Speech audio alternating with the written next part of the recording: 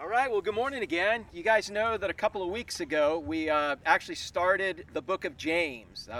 At Driftwood Church at the Beach, we preach through books of the Bible, and when I announced to my family that I think God wants us preaching through the book of James, I saw both excitement, but I also saw their face going, oh, because every time I've ever preached through the book of James in 30 years of ministry, something happens, and God gives us an opportunity to apply it. God gives us that opportunity to count it all joy when different trials and tests come into our life, because we know that those tests bring us closer to Him.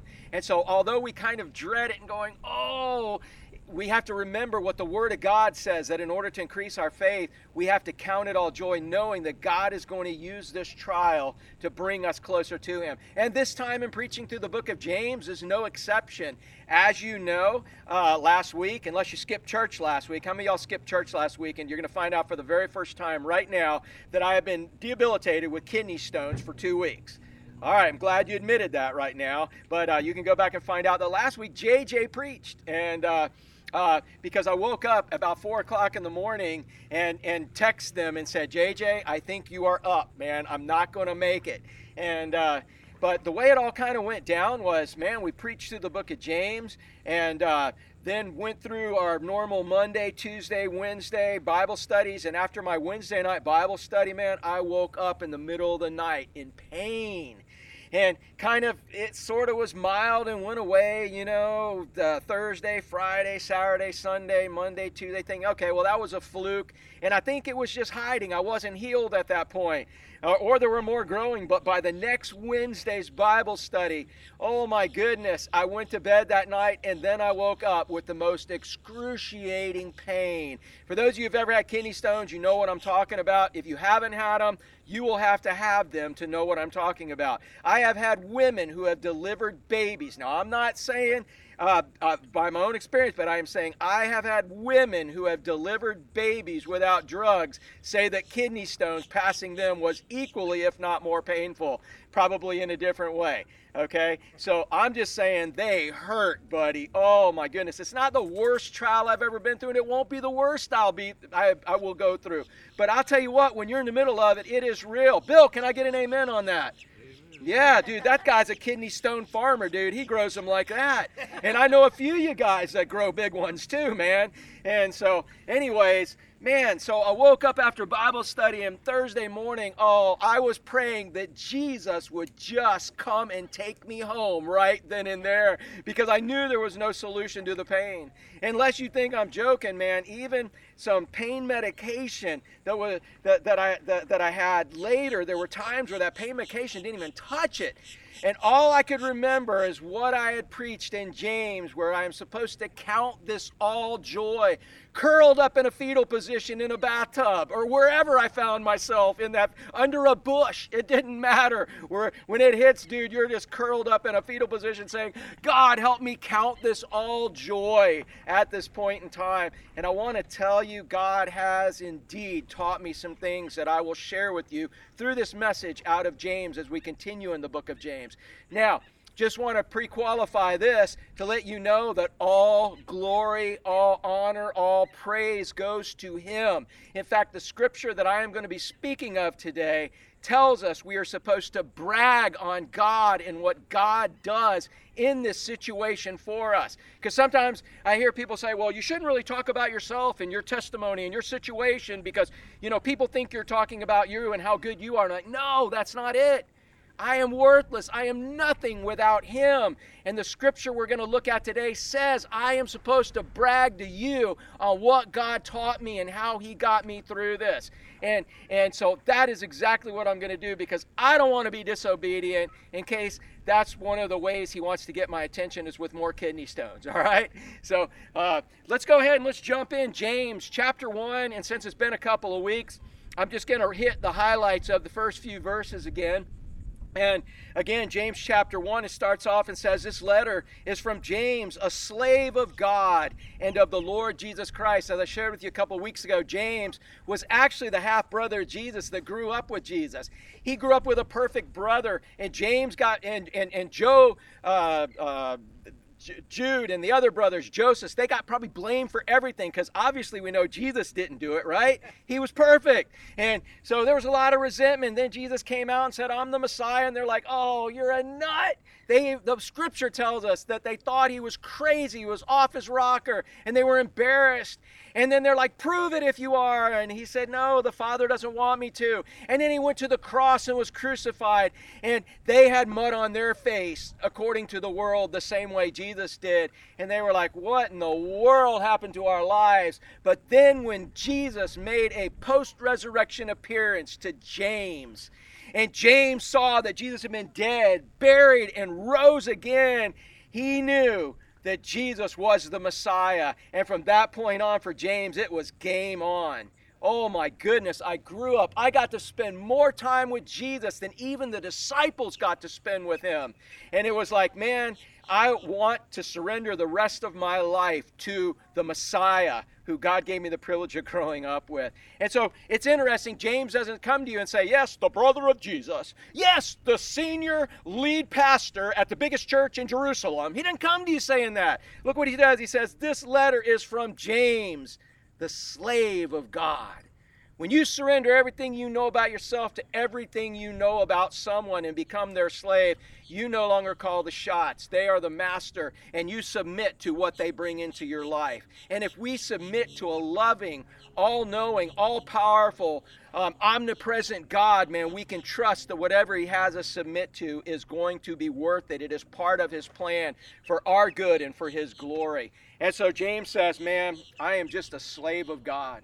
That's all the credentials I have, and that's all the credentials we are supposed to have when we give our life to Christ. But he goes on and he says, I'm writing to the 12 tribes, Jewish believers scattered abroad.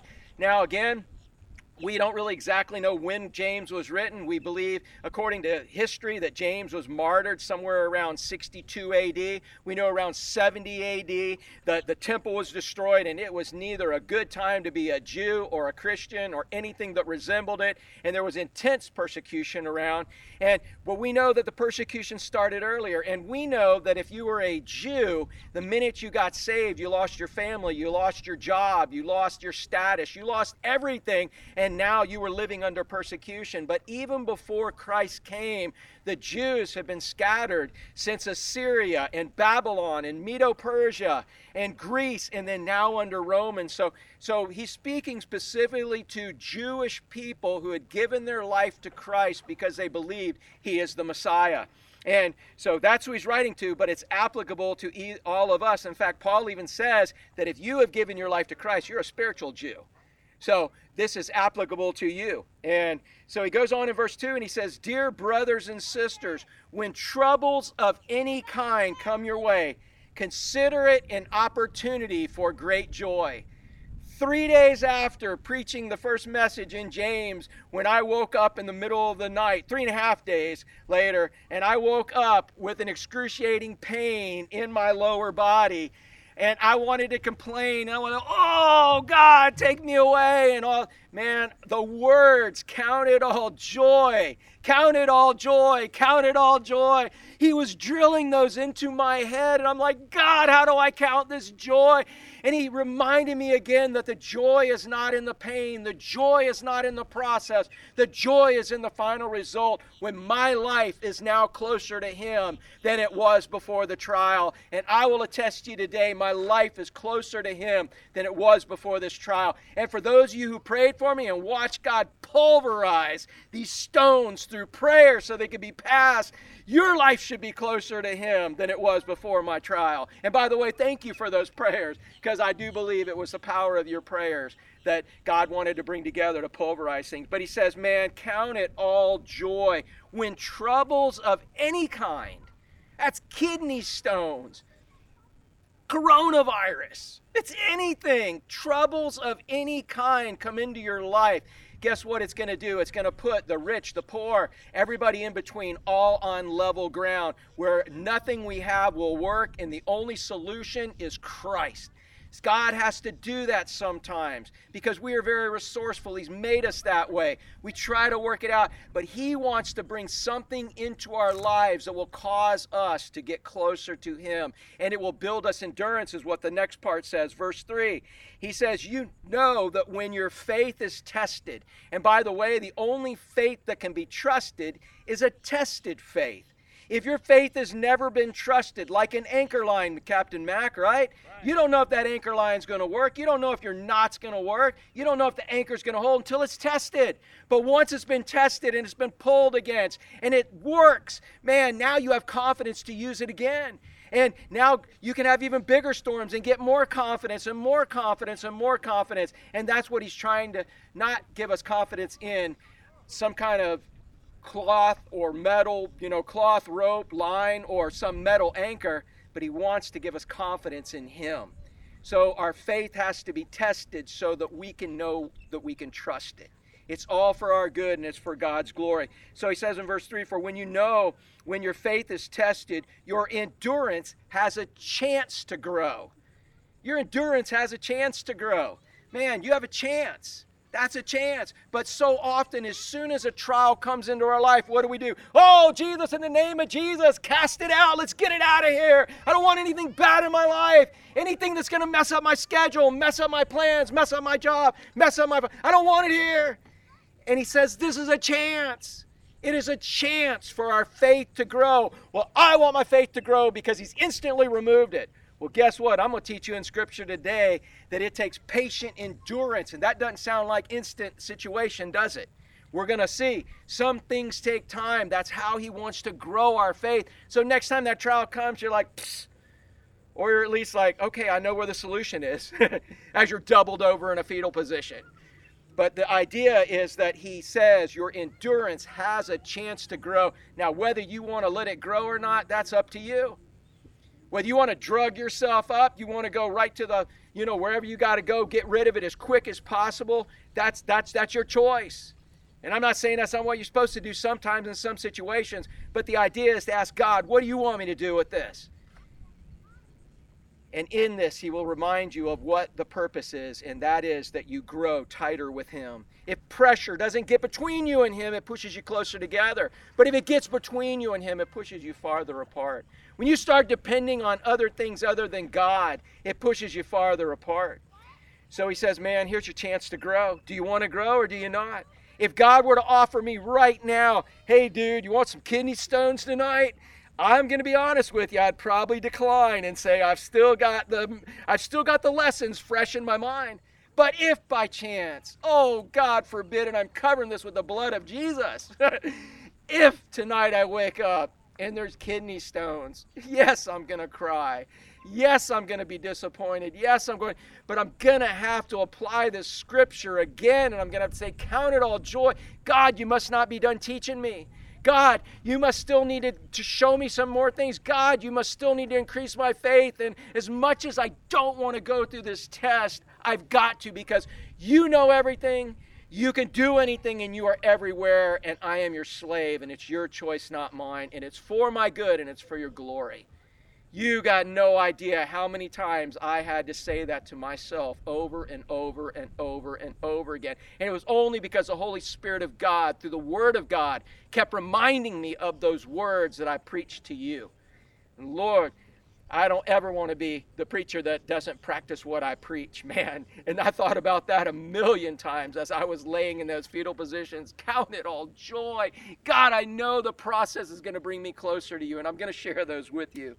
So he goes on, he says in verse 4, you got a chance to grow, so let it grow.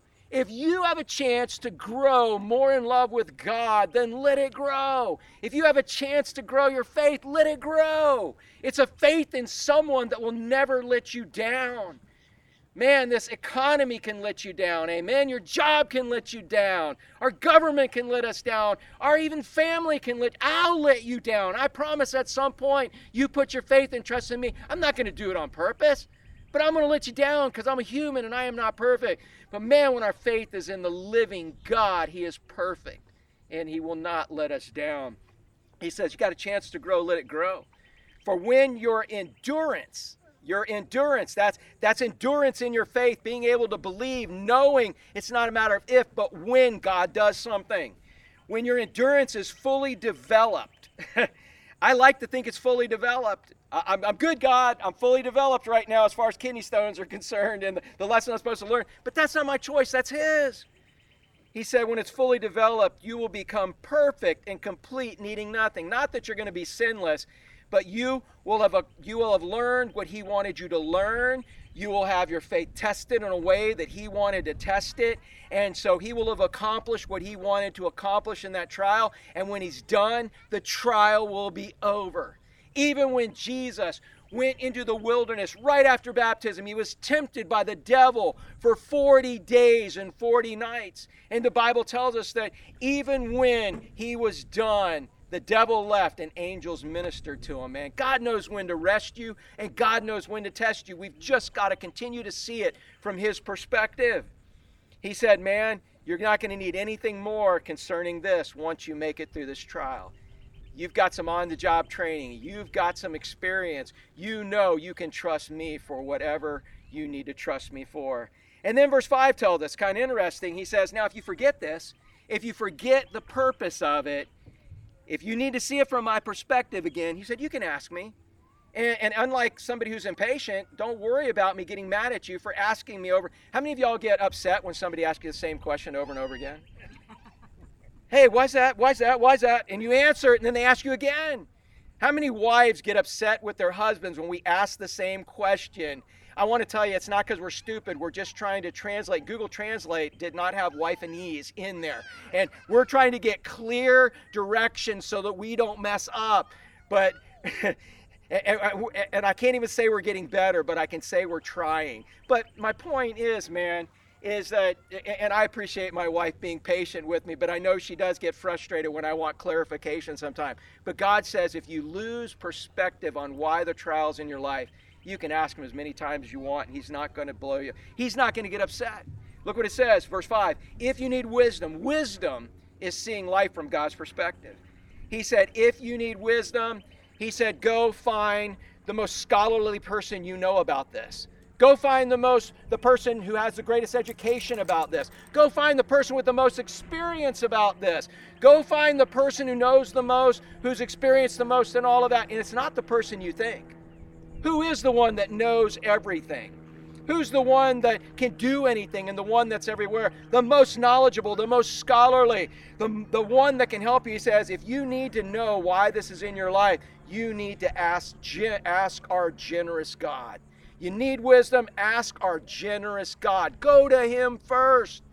God, why is, okay, God, I already know why. It is here so that I can see life from your perspective. Count it all joy. You've got some things to work on in my life. I don't even know what they are. I got some ideas. Let's get going because I don't want to drag this test out any longer than it has to be.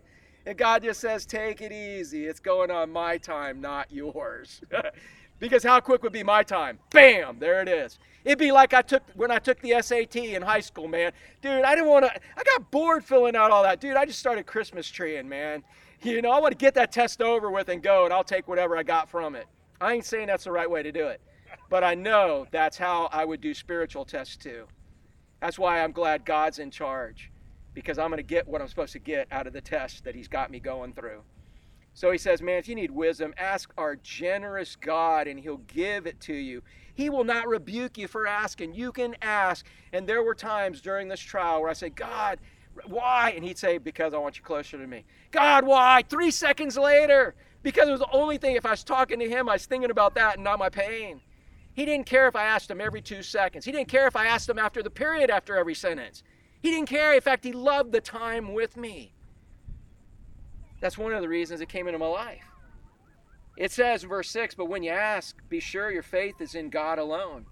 In other words, He starts talking to you and say, yeah, God, well, I don't want to do it that way. Well, yeah, God, I don't really want that result. Yeah, God, I'm not interested. God, here's what I want, and I'm demanding of you. I want you to do this. You even, all these things. No. It says, but when you ask Him and He gives the answer, be sure that your faith is in God alone. Do not waver. A person with a divided loyalty is as unsettled as the waves of the sea that is blown and tossed by the wind. such people should not expect to receive anything from the Lord. Because here it is, God tells you, here's the reason. And then next minute you're like, oh, well, here's another reason. Everybody else told me this, and you're over here, and all of a sudden you're dissatisfied. You come back to God. Guess what? Here you're totally unsatisfied. Whereas if you will stick with the one who knows what's really going on, which is God, He will keep reinforcing the real reason why it's all going down, and keep you focused and on the fact that He's got it all under control. He said, man, you don't want to be like a boat where you've got waves tossing you back and forth. You want an anchor, and the anchor is Christ. He said, verse 8, their loyalty is divided between God and the world. There it is, God and the world. My understanding and God's, what's the word that we use so often as far as faith is, what's Seth's word, guys? Help me out. It is, what's that? Counterintuitive. Yes! Faith is counterintuitive. God, I have too much to do to have kidney stones right now. This is counterintuitive. Guess what? That's Him. You want to fight Him? Go ahead and fight Him. Prolong it all out, man. But He says your loyalty is divided between God and the world. And you are going to be unstable, the Word of God says, in everything you do. Because with every situation, you're going to be over here, you're going to be over here, you're going to be over here. It is much easier to live for an audience of one. And sometimes God's got to bring a trial into our life to keep us focused so that we don't take and live this situation here, and this one here and here. That's hard work. Stay focused on Him and understand His purpose. And His purpose is always His glory and our good. And the good is us becoming more like Him. Now, here's where the new scripture comes in that we're looking at today. And what he's going to tell us, whether we're rich or whether we are poor. Okay, whether we're rich and we have all the resources in the world or whether we have absolutely no resources, I am going to tell you on the authority of God's word, you don't have what it takes to make it through this test. I know the world's telling you something different. We're all in this together, right? As the celebrities are lined up on their boats and they have spelled out, be safe or whatever they're spelling out. And everybody's not in the same boat. Everybody is in the same boat. And everybody's arguing. You know what? I'm just going to tell you what the Word of God says. You don't have what it takes to get through this crisis. You don't have what it takes to get through any crisis. You have what it takes to maybe muddle through it, to make it through it. But you're going to miss what God has really brought you into this crisis for. Whether it's Coronavision or Coronavision. Isn't that what we've got right now? Coronavision. Or we've got kidney stones. Whatever crisis you've got. Where the fact is, rent's due, man, and I ain't got it. And I know that's where a lot of people are at. Well, unemployment, I haven't got it. It's coming. Whatever crisis you are in, man, God has got a purpose for it, and it is for His glory and for our good to make us more like Him. And you, in your own resources, whether you got the biggest bank account or the littlest one, you don't have what it takes. Every one of you been through a crisis. Somebody dies in your family, man. Something where you're just crushed emotionally. Tell me how good your bank account works there. When you're crushed emotionally, how good do all your recreation? You don't even want to go do the recreational things you have because you're crushed inside. The only one who's going to be able to fix that crushed heart inside is God Almighty. You don't have what it takes to get through whatever crisis you got, but I have good news. God does. So help me out on that. All right? So I'm going to say you don't have what it takes. Say, I don't have what it takes. Everybody go, say 1, 2, 3. I don't have what it takes. I don't have what it takes. But God does. But God does. One more time on that. I don't have what it takes. I don't have what it takes. But God does. God does. You need to look in the mirror every day and you need to remind yourself of that because we have a way as a human to keep trying to make it come. Going in survival mode. Take what little bit of whatever I have to make it through that I've used in the past or whatever. That's what I've got to do in order to get through this. No, you got to give up. Give up and surrender to Him. And then if He wants you to use what you have, then you use it. But what we do is we use it first. We're like, I'm going to try this, I'm going to try this, I'm going to try this. I'm going to try to do all these things. And then when it doesn't work, okay, God, what do I do? And God said, well, now that you just wasted all those resources, in other words, what He really wants us to do is come to Him first. Count it all joy, because that's the purpose of the trial, is to come close to him. And we count it all joy and we ask him, he says, oh yeah, now I want you to take this resource you have and this one. Hey, I want you to call that person and I want you to let that person know and that person. It was interesting when my pride finally went away and I was going to admit to somebody, I need you to pray hard.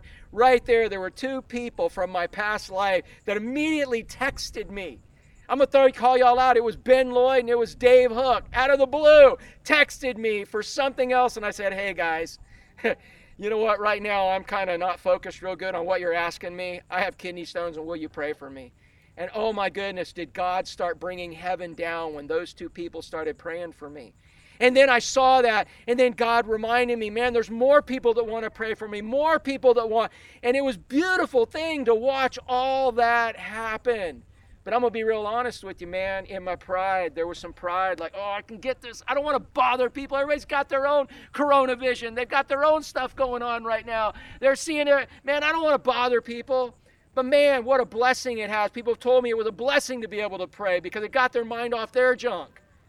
But yet in myself, I thought I didn't want to bother them. So in this, you know what I want to remind you is you do not have what it takes to get through this trial. But who does? God does. God does. We got to go to him first. So he tells us there's good news. We only got 3 little verses. Terry, 3 little verses today. How long could that take, man? Terry's not even under the boat in the shade spot. He is out in the sun today. So he knows, man. 3 little verses. So the first thought I want to bring to you is out of James 1:9. He says, even if you don't have anything to get through this trial, good news, God does. You ever been in a trial where you got absolutely nothing to get yourself through it? You got something going on, you're like, I got no ace in the hole. I got no move. I don't even have a clue what to do in this situation. Well, you know what he says? He says, good news. He says, I got it. Listen to what it says in verse 9, chapter 1. He said, believers. So first of all, you got to be a believer. You need to give your life to Christ, because just the very nature of someone who's never given their life to Christ is the nature of someone who says, I'm doing it on my own. Somebody who says, you know what, one day, I don't know what Christ did on the cross. One day when I face God, if I even face him, if that's even real and that's a thing, I'll be able to talk to him and I'll tell him I'm better than all these other believers, or I'll be able to talk my way through it. I'll be able to do something. I'll worry about it then, but I'll be able on my own merits to be able to get through and get to heaven if that's what's going to actually happen. And I'm telling you right now, that's a lie straight from the pit of hell. As a believer, we realize that there's no sacrifice we could ever perform to cover our sins and take our sins away. That's why God himself came down as Jesus Christ. He died on a cross after living a perfect human life, the only one to ever do that. He died, he was buried, and he rose again to prove to us that if we put our faith and trust in him, when we're dead, he can raise us from the dead. And he promised he would if we put our faith and trust in him. So he says for believers, if you're counting on him to raise you when you're dead, can't you count on him to get you through the trials that he's allowed you to get into, when the purpose of it is to draw you closer to him? So he says in verse 9, believers who are poor. Now that doesn't necessarily have to do with cash. That's how we look at it most of the time, and it certainly does have to do with finances. You got no money, man, you can't squeeze blood out of a rock, but that's not only true with money, that's true with anything. Poor means you don't have what it takes to get through this trial. You have a situation and you have no resources. You are poor. He said, man, believers who are poor have something to boast about. There it is. They have something to brag about when God gets them through this trial. And that's why, again, if you have a problem with me bragging on what God did and telling you about this testimony, man, I think you need to get right with the Lord, because he wants us to brag on him, on how he took us as sinful people and he has changed our desires, given us abilities we didn't have to get us through situations so the world can say, how did that happen? I still have people shaking their head and scratching their head saying, dude, you didn't get rid of your kidney stones. Those people didn't pray your kidney stones away. They're coming back. They're whatever. And I'm like, I don't know what to tell you.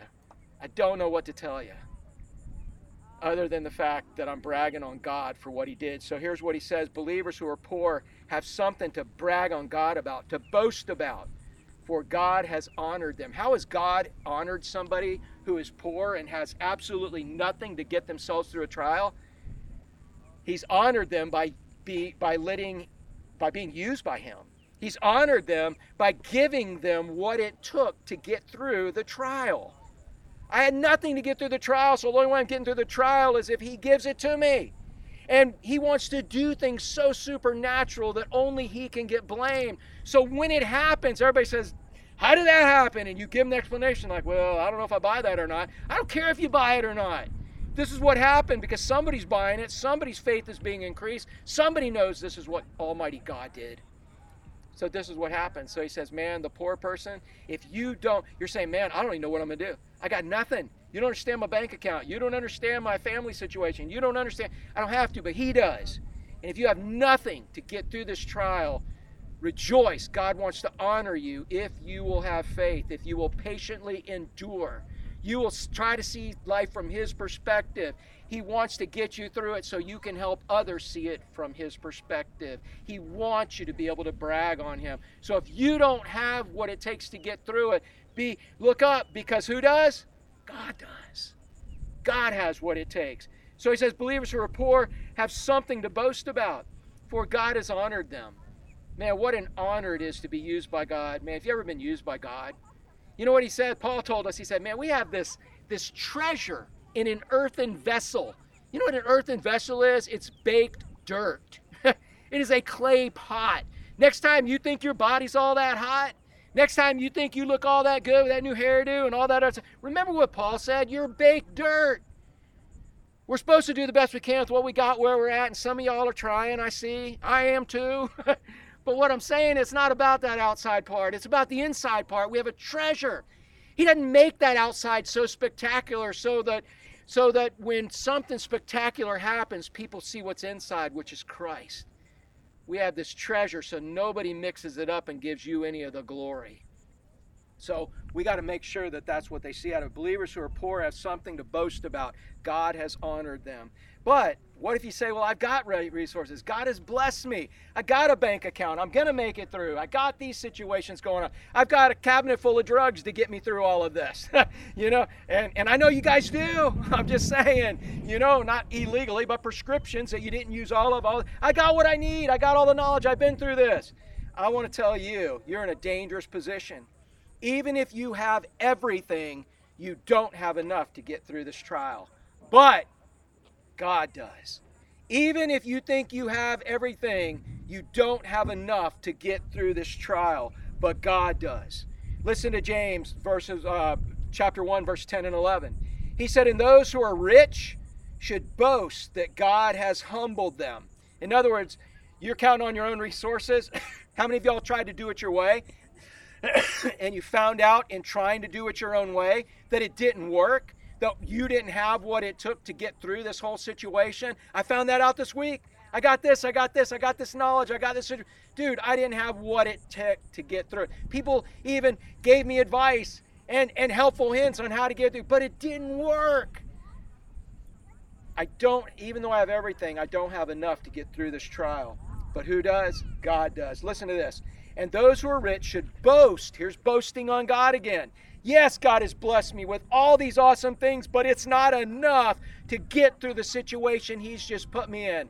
My heart is broken. My emotions are wrung out from this situation. It's amazing how trials level the ground between rich and poor people in all areas.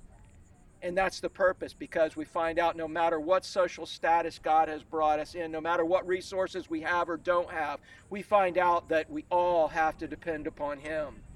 And those who are rich should boast, should brag that God has humbled them. Listen to what He says about our stuff. They will fade away like a little flower in the field. All the things I was counting on to get me through this before I counted on God, it was like a little flower in the field. When the sun came up, it was going to destroy it. Verse 11, the hot sun rises and the grass withers. The little flower droops and falls, and its beauty fades away. In the same way, the rich will fade away with all their achievements. So all of our achievements, all of our possessions, anybody who has all those achievements and possessions, who is a believer, knows you have hit situations where none of those things help. Amen? You need God. And that's why God has brought the trial. So last but not least, in the last verse we're going to talk about today, in verse 12, he said, for this trial, all you need is God. So whether you're dirt poor or filthy rich, it doesn't matter in your trial. None of it's going to work. Oh, yes, it may help you get through better than somebody else, but you're going to miss the real purpose of the trial. James 1:12, listen to what he says. God blesses. God blesses. That's not momentary, man. That's that blessing. The best way to describe the word blessing is just satisfaction, man. Satisfaction, like, cool, I'm good with this.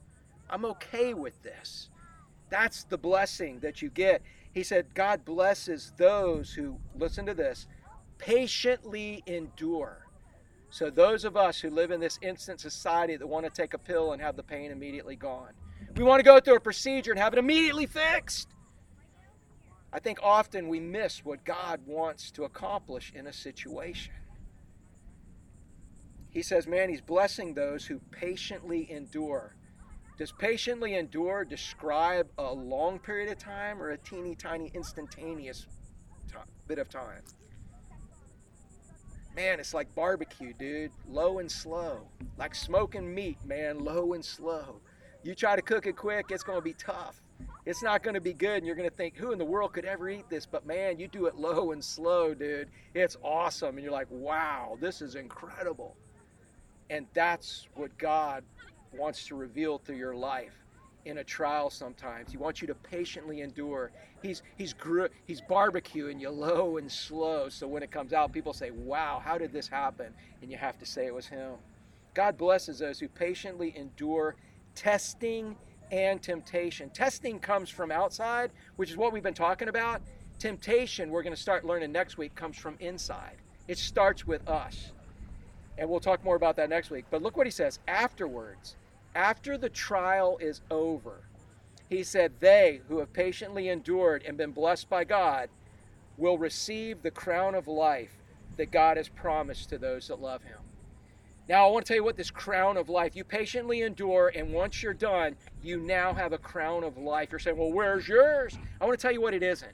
It isn't some gold crown, with jewels all on it to make you look all special and all. That's not what it is. In fact, the word crown is the word Stephanos, which more refers to like a crown of leaves that an Olympic champion in the Olympics would have gotten. But it's not even talking about a physical crown. Well, what it's talking about is the opposite of the crown of death. How many of you ever went through a trial and you felt more dead than you felt alive?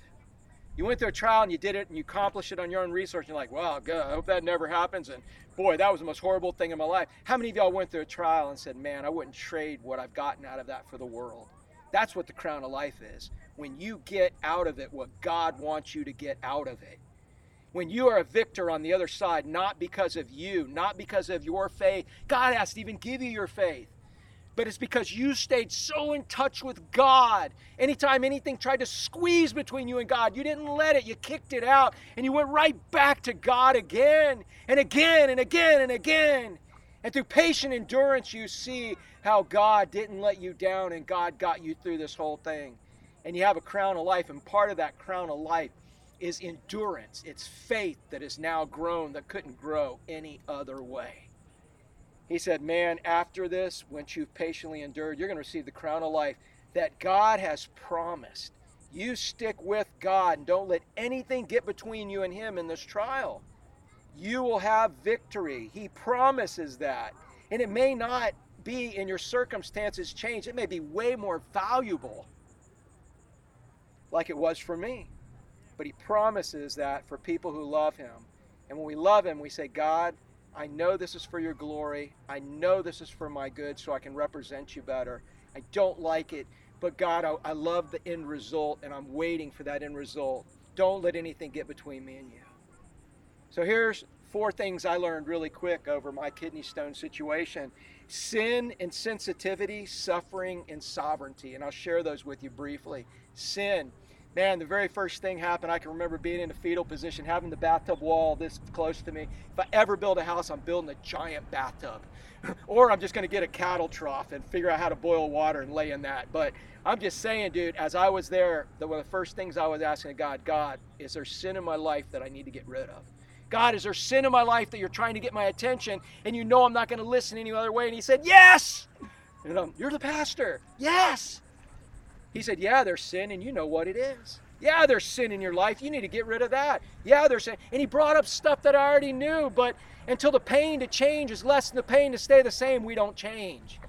Well, guess what? The pain to change was now greater than the pain to stay the same. And I'm like, all right, God, remind me of this pain every time I want to dive into this sin. Every time I want to just stick my foot into this sin. Every time I want to experience this, remind me of this. And take it out of my life. Take away the desire for it. And there were numerous sins that he kept bringing up. I was like, is there anything else? And he's like, yeah. I'm like, stop! Is there anything else? And he's like, yeah, there's another one. I'm like, oh my goodness, I'm the pastor. I can't have all these. He's like, yeah, that's why you're the pastor. You know, you need to fix this so other people can learn too. And so after the ones that I already knew, I'm like, is there anything else? And he's like, yeah, here's some that you forgot about. Here's some ones that you've justified. Here's some ones that you've excused. Here's some ones that you've just kind of molded into society that are acceptable. And I'm like, oh God, I repent of those too. Because it's funny how every time I remind him, sharp pains would come in because he knew I needed those. I'm like a mule sometimes, and don't you be laughing because you are too. And then I'm like, is there anything else? And he said, yeah, here's some stuff you had no clue about. So God took care of a lot of sin in my life. Now, I'm not perfect by any means, but I got a bunch of stuff in my life that, man, I am now cognizant of, that I don't want to be a part of. He took care of some sin in my life. But you know what he also did? Once he got done with that, because he knows when to rest you and he knows when to test you, I started saying, God, all right, so what else? And he said, well, let's talk about not just sin, but let's talk about your sensitivity. I'm like, what do you mean, God? I love people. I love hanging with them. I love spending time with them. He's like, yeah, but has there ever been a time where someone's called you and they've been really hurting? Maybe emotionally. Maybe if somebody's called you and they've been hurting physically. Maybe they've been really hurting and you didn't really have time for them because you were too busy doing this or too busy doing this. Were there times when you had the opportunity to speak to somebody and be more sensitive? Well, I'm allowing this in your life to remind you that that person may be hurting mentally, physically, emotionally, and even spiritually more than you're hurting physically right now from these kidney stones. And I want you to remember that. If I bring someone into your life and they're hurting, man, I want you to be sensitive to them. And buddy, if I got to tell all of you, you know I love you. You know I'm human, and you know I've probably disappointed you. But I want to tell you that if I have ever not been sensitive and blown you off at a time when you've needed me, at a time when you need to hear God's perspective and I didn't give you the time of day or just gave you some textbook pastor answer, I am sorry. That's one of the things God's working on me, and I'll never be perfect at it. And you still may catch me at a time when I'm overwhelmed, when I'm busy, when I'm thinking about myself, but man, he's teaching me. Through this suffering, he's now made me aware of this. So he's taken care of some sin and sensitivity in my life that I would not have learned any other way except going through these kidney stones. But not only has he taught me about that, but he also taught me about suffering. Not my suffering, but Christ's suffering. Because I was told a long time ago when I became a believer that when you suffer, try to identify with Christ. And I've told people that token. But I will tell you what, during this time, I'm like, all right, God, what was your suffering like on the cross? What was your suffering like when the disciples blew you off at night and they didn't even want to pray with you, when they wouldn't pay attention and they were all talking about who's going to be number one in the kingdom when they weren't getting it? What was your mental suffering like? How about when you got beat beyond recognition, when people were accusing you, when people were spitting on you, when you got crucified, when you were lay up there on the cross and you were dying of suffocation, as you couldn't hold yourself up and your diaphragm was strangling your lungs and you were suffocating and you had to decide to pull your human body back up and rip your arms just to be able to get a breath. What was your suffering like and why did you do it? And he kept reminding me my suffering was because I love you. And I want you to understand how much I love you, because the suffering you're going through is nothing compared to what I went through, but I know you needed me to do this. Buddy, I'm going to tell you this, even though my suffering wasn't like Christ, I was able to identify and understand what he did for me a little bit better than I was before this test. And last but not least, not just the Christ's suffering, but God's sovereignty. Oh my goodness. I knew that was my hope from James. This trial will not last forever. It's not going to last forever. Whatever trial you're in won't last forever. You won't last forever. And if you're a believer and you die, you're going to heaven and the trial's over. And you've got a home in paradise forever, never to have trials again, because your faith will be perfect. But while you're here, there will be persecution if you live for him. While you're here, there will be trials because he's trying to make you more like him. But his sovereignty is what brought me hope, that he knows when to test me and he knows when to rest me. And there's great confidence in knowing that the one who knows when to test me and when to rest me, that he knows everything, that he can do anything, and that he is everywhere. If anybody's going to test me, that's the one I want to test me. And I would not trade those 4 things. There's more things I learned through this, but those are the 4 things that really stick out. My sin and lack of sensitivity, his suffering and his sovereignty. Man, you can't take those away. I own those. But it's only through this trial. Don't miss what he's got for you in any of the trials. And the only reason I have it is because I just kept saying, God, I need you. God, I need you. I don't want anything. I'm not letting anything get between me and you in this.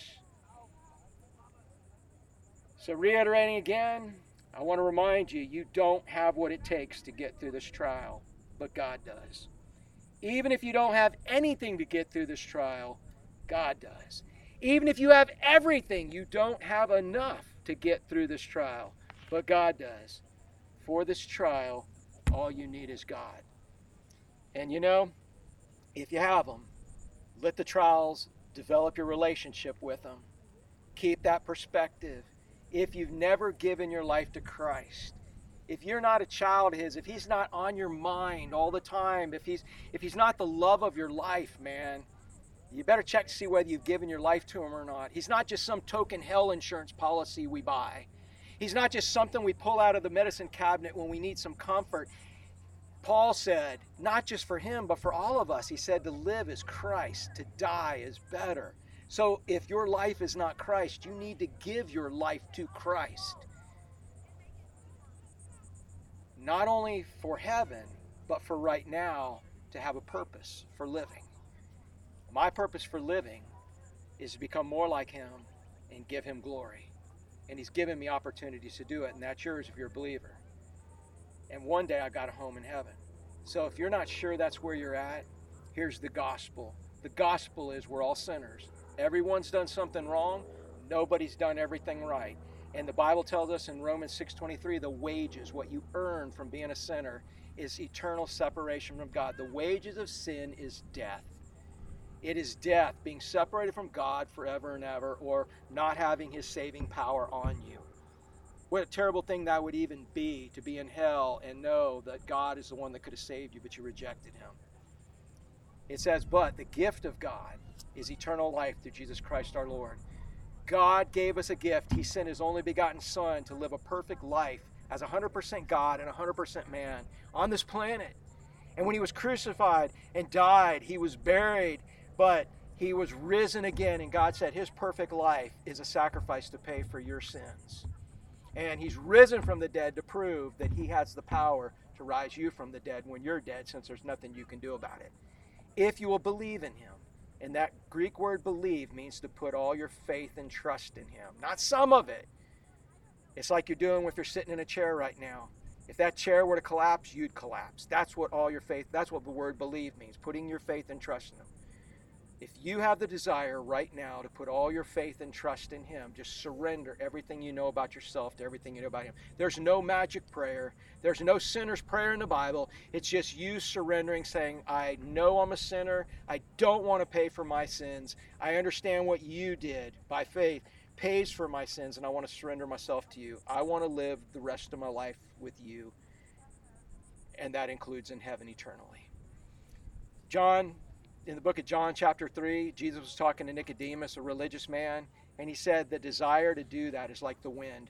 You may have been hearing the wind on the microphone, And maybe it was for the purpose. Somebody just said, man, that wind's annoying. Man, I don't want to. I want you to know what that wind is. The wind represents God's Holy Spirit's desire. The desire God's Spirit is giving you in your life.